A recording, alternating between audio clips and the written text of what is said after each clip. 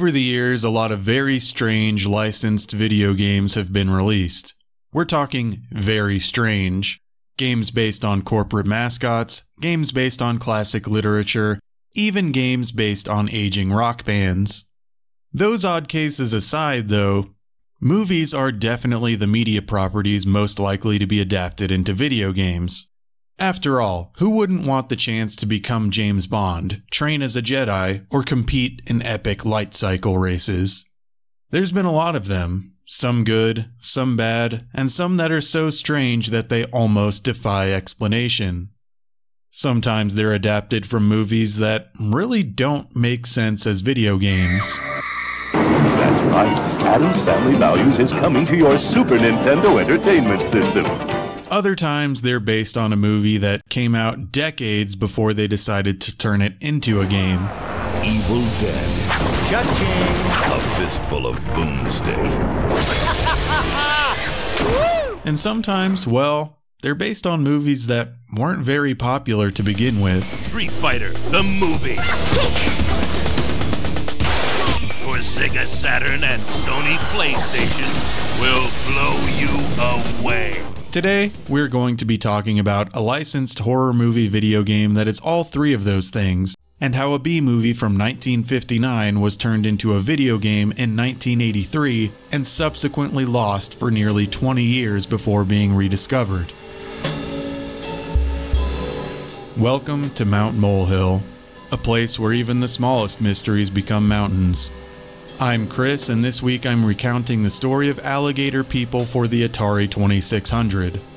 This is a story of ill-advised licensed merchandise, scrappy startups, and the collapse of an entire industry. Alligator people. How did it get made? How was it lost? And how was it rediscovered? Let's make a mountain out of this molehill.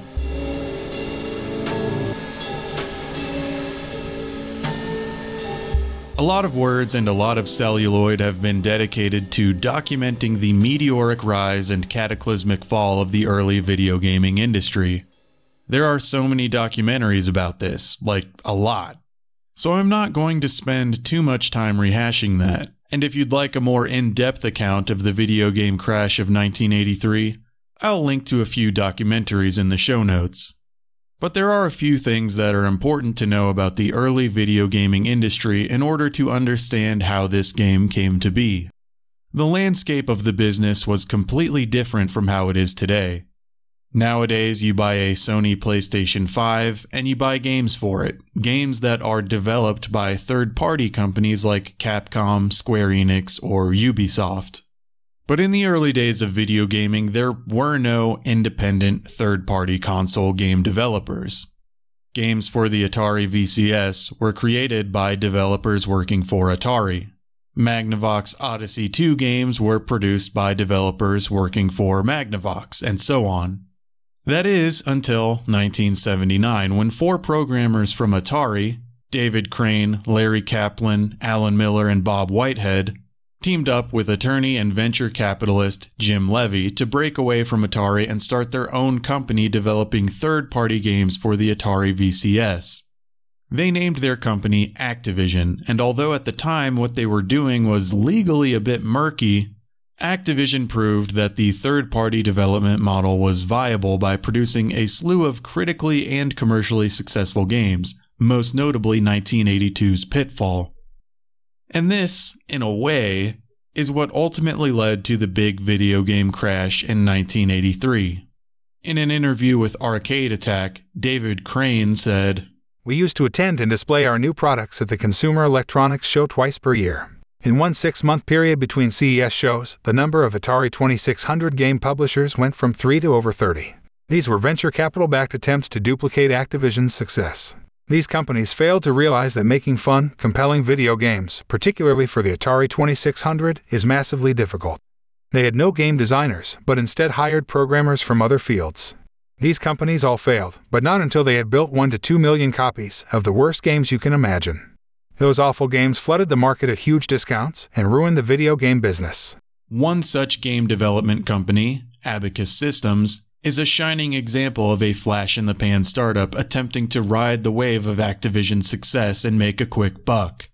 According to programmer John W.S. Marvin, there were two venture capitalists from Los Gatos, California who saw some of their neighbors getting rich out of Atari and Activision, and they wanted to do the same thing. The guys that started the startup were on the board of directors for Silicon Valley Bank, and they opened accounts in their own bank for each of us. And then we would get direct deposits into our accounts.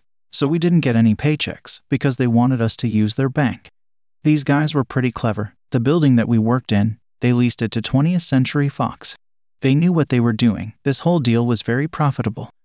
As an interesting side note to this whole story, the Silicon Valley Bank mentioned here by John W.S. Marvin is the same Silicon Valley Bank that made headlines in March 2023 for going from solvent to filing for Chapter 11 bankruptcy over the course of only 2 days, marking the second largest bank failure in U.S. history after the collapse of Washington Mutual during the 2008 financial crisis.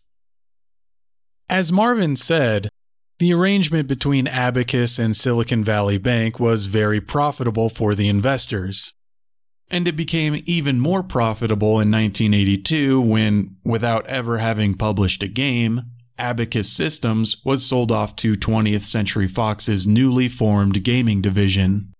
Now at this point in time, in 1982, licensed games were a relatively new thing. There had been a few, like Superman, Adventures of Tron, Raiders of the Lost Ark, but not nearly as many as we see today. And while it's not too surprising that 20th Century Fox really pressured their newly acquired programmers to develop games based on their films, the types of movies that they chose to develop into games were a bit perplexing to say the least. You see, with modern consoles, it makes a certain amount of sense to adapt movies that aren't necessarily action-packed into video games, because modern consoles have the capacity to tell a complex story or create an immersive experience. But when your console could only display 128 different colors, and was only capable of displaying chunky pixel art, and sounded like this, it's probably best to stick with high-concept, action-based films over character and plot-driven properties for your video game adaptation. Unfortunately for 20th Century Fox, they hadn't quite figured that out yet, and so some of the ideas they had for which of their properties should be turned into games seriously boggle the mind. 9 to 5 is a comedy film from 1980 starring Jane Fonda, Lily Tomlin, and Dolly Parton as 3 working women who hatch a plot to blackmail their sexist and exploitative boss played by Dabney Coleman. It's hard to imagine how this would work as a video game for the Atari 2600, but it was apparently planned at some point, as evidenced in a 1982 press release from 20th Century Fox that described the game as follows. A secretary's work is never done. Dictation, typing letters, filing, and it all has to be done on time. Now, the boss wants coffee and time is running short. Can she keep up with the pace? It was never released, and it's unknown if development had ever actually started.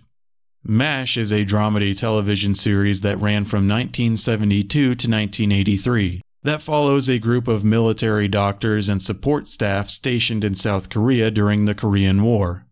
The 20th Century Fox Games adaptation for the 2600 tasks the player with controlling a helicopter to rescue wounded soldiers while North Korean tanks shoot at you.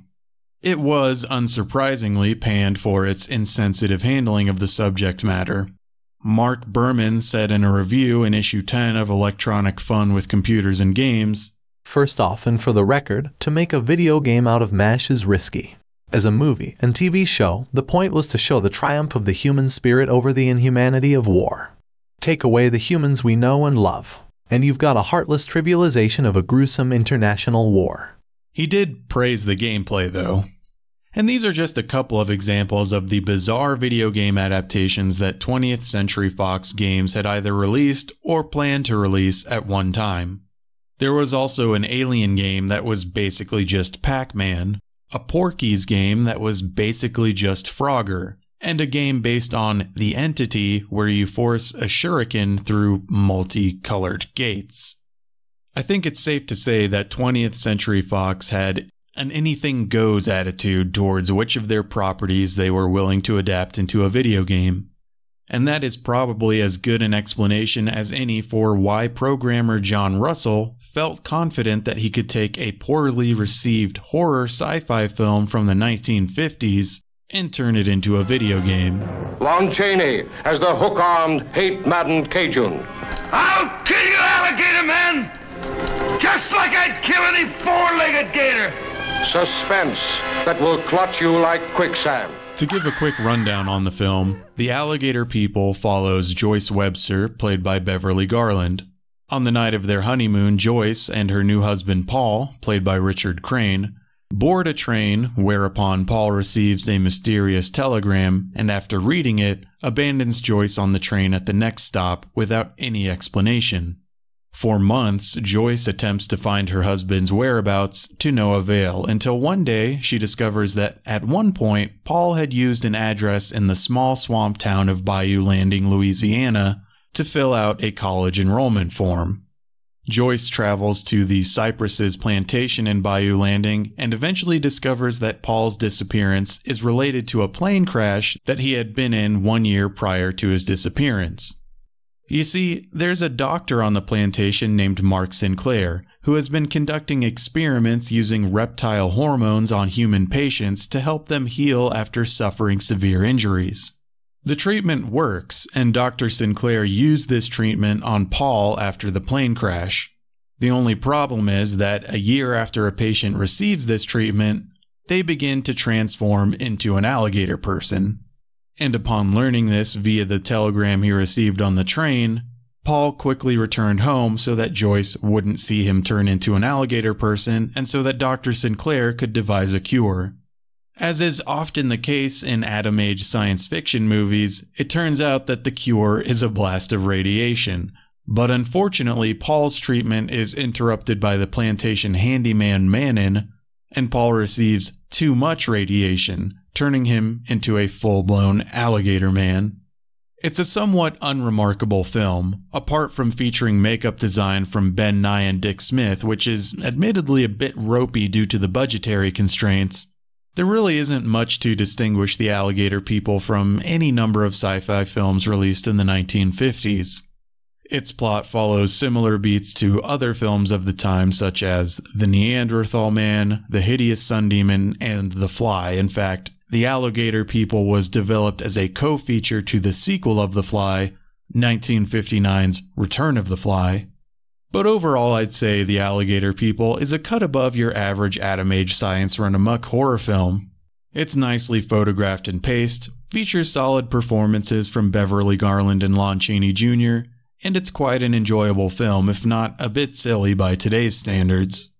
As I was watching it in preparation for this podcast, I couldn't help but wonder how someone could possibly create a game based on this movie for the Atari 2600 that at all depicted the events of the film. And the answer to that, as we'll discuss later, is that they really didn't. But in 1983, one mad lad did attempt to. Now, I wasn't able to find out much information on the programmer for the Alligator People game, John Russell, apart from that he helped to port Zach McCracken and the Alien Mindbenders from the Commodore 64 to the Atari ST, and that he has a few credits as a playtester in the early 90s. There really wasn't much I could find. I did find a company called John Russell Innovations that produced expansion boards for the Atari ST in the 80s, and that's likely the same guy, but I wasn't able to confirm that. It seems like he just made this Alligator People game and slowly faded out of the industry. And this is just speculation on my part, but part of John Russell's quiet exit from the gaming industry may have had to do with the fact that The Alligator People, the only game that he ever programmed, was never actually released, although the game was apparently nearly finished and had entered the playtesting phase. Unfortunately, the playtesters didn't like the game all that much. They felt that it was too easy, and nobody at 20th Century Fox Games was interested in releasing it. In fact, they shuttered their entire game development business not long after The Alligator People had been completed in 1983, as the video game crash reached terminal velocity. And so, like so many other pieces of unreleased media, The Alligator People for the Atari 2600 was lost and forgotten about. Nobody except for the programmers who had worked at 20th Century Fox Games at the time and Atari superfans even knew it existed, and for the better part of 2 decades, the fact that it did exist could not be confirmed or denied. It was a thing of rumor, the type of thing that might get mentioned every once in a while on a thread buried deep in a niche online forum that very few people dared or cared to frequent. That is, until a prototype Atari cart with a handwritten label that simply said, "Alligator People," surfaced in 1996. The cartridge was purchased by collector Marlon Bates for a rumored price tag of $3,000, and once the cart had been dumped, the Atari enthusiast community finally got a glimpse of a game that had not seen the light of day in 13 years. Alligator People's existence had not only been confirmed, but Atari fans were now able to play a mostly complete version of it via Atari emulators. The game itself was not all that interesting, and played much the same as many other jump-and-run Atari 2600 games. The game may not have been that entertaining, but at the very least, the Atari enthusiast community was relieved to finally have closed the case on the Alligator People Atari game. But was the case truly closed?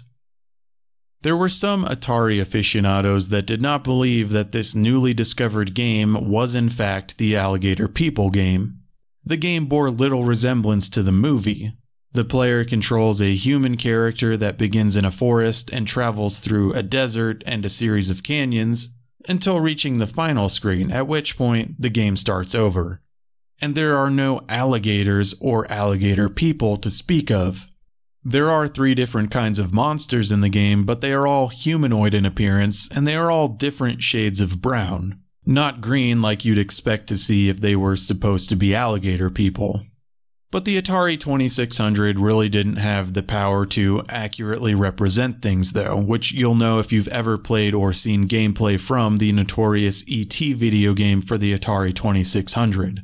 So the fact that the Alligator People didn't closely resemble the movie wasn't all that much of a shocker.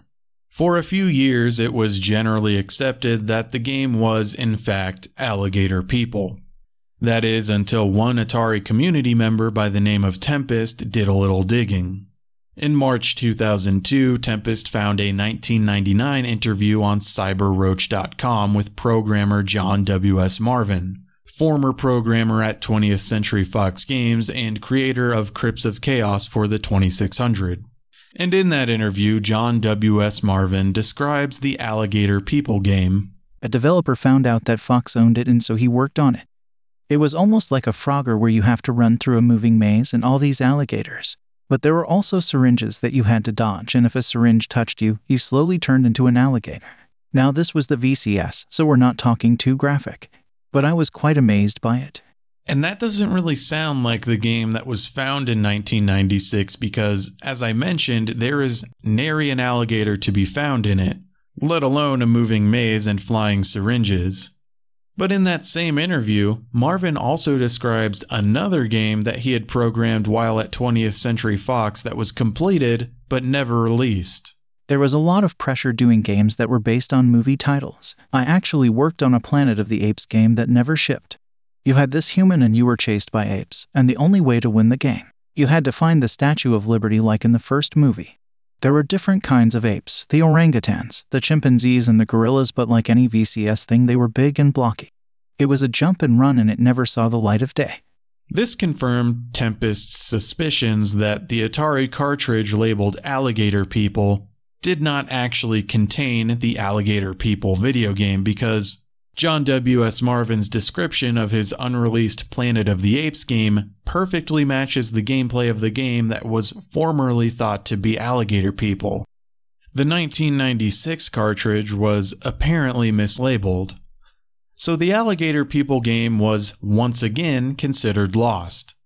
Fortunately, not for very long, as on September 14th, 2002, user Castle Wolfenstein posted a thread on the AtariAge.com forums titled simply, "Screenshot of Alligator People."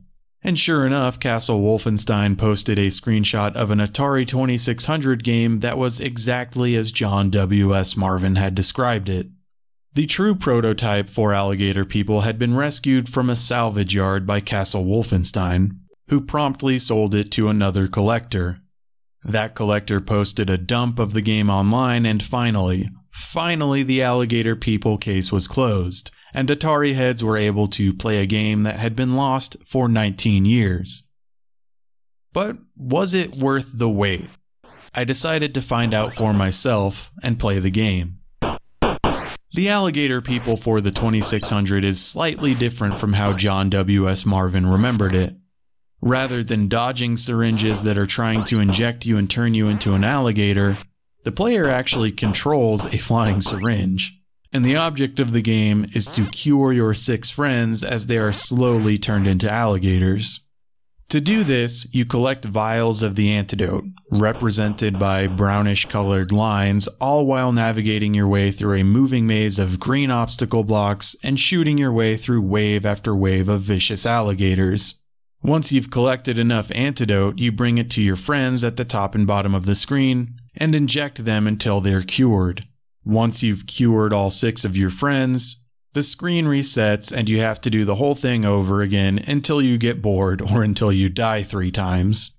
There are 9 different difficulty levels to choose from that range from the easiest version with no obstacles to the hardest version with a bunch of obstacles.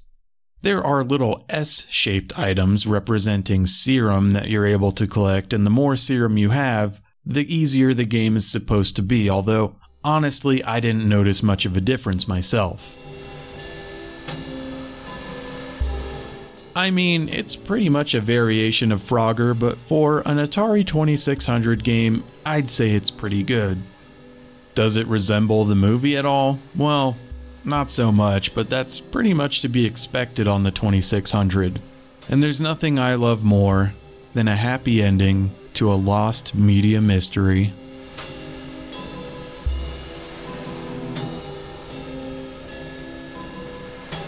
And before we go this week, we have a listener email from friend of the show Steve over at the Waxing the Porpoise podcast. And I'll just throw in a little reminder that if you have any comments, questions, or suggestions for topics to cover on Mount Molehill, don't hesitate to reach out to me via email at mountmolehillpodcast@gmail.com, or you can call and leave me a voicemail at 505-218-6894. Steve's email says, "Nice work on the Clearway Law episode. Super interesting story, and I think I agree with your ultimate conclusion that it started as a marketing ploy that might have backfired a little bit. Obviously, I'm not an expert on American law, let alone Canadian law, but I did find a cool chart I thought you might like that shows the differences in defamation law between us and our poutine-eating neighbors to the north. Come back on the show soon so we can raise the motherfucking flag." Thanks for the email, Steve, and I'm still curious to hear what any of you other listeners think about the Clearway Law thing, or any of the other topics that have been covered on Mount Molehill for that matter. Now, I'm not going to read the entire chart comparing US and Canadian law that Steve sent me, but overall I feel like I made the right choice to be overly cautious when speaking about Clearway Law because, as far as I can tell, Canadian defamation law leans heavily in favor of the plaintiff in comparison to US law. One key difference between the two countries, according to the chart that Steve provided, is that Canada is widely considered to have the most plaintiff-friendly libel laws in the English-speaking world, and the US has what are considered to be the most defendant-friendly libel laws in the English-speaking world. Americans will be familiar with the concept of the presumption of innocence, which is usually summed up by the phrase, "innocent until proven guilty." According to this chart, it is just the opposite in Canadian defamation law.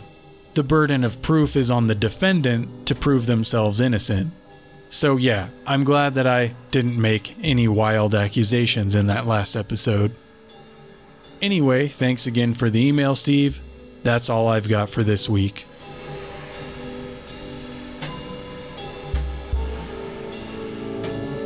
Mount Molehill is written, produced, and edited by me, Chris, with music by myself and Alex Bainter. Any voices other than mine featured on the podcast are computer-generated unless otherwise noted. All of the sources used in this episode can be found in the show notes. This podcast features materials protected by the Fair Use Guidelines of Section 107 of the Copyright Act. All rights reserved to the copyright owners. If you have a molehill that you'd like me to turn into a mountain, whether it's a mystery that you just can't solve or just an interesting topic that you'd like me to delve into, please reach out. You can email me at mountmolehillpodcast@gmail.com, or you can call and leave me a voicemail at 505-218-6894. Follow us on Instagram to see updates and supplemental material for the show. Thanks for listening. I'll be back with another episode in 2 weeks.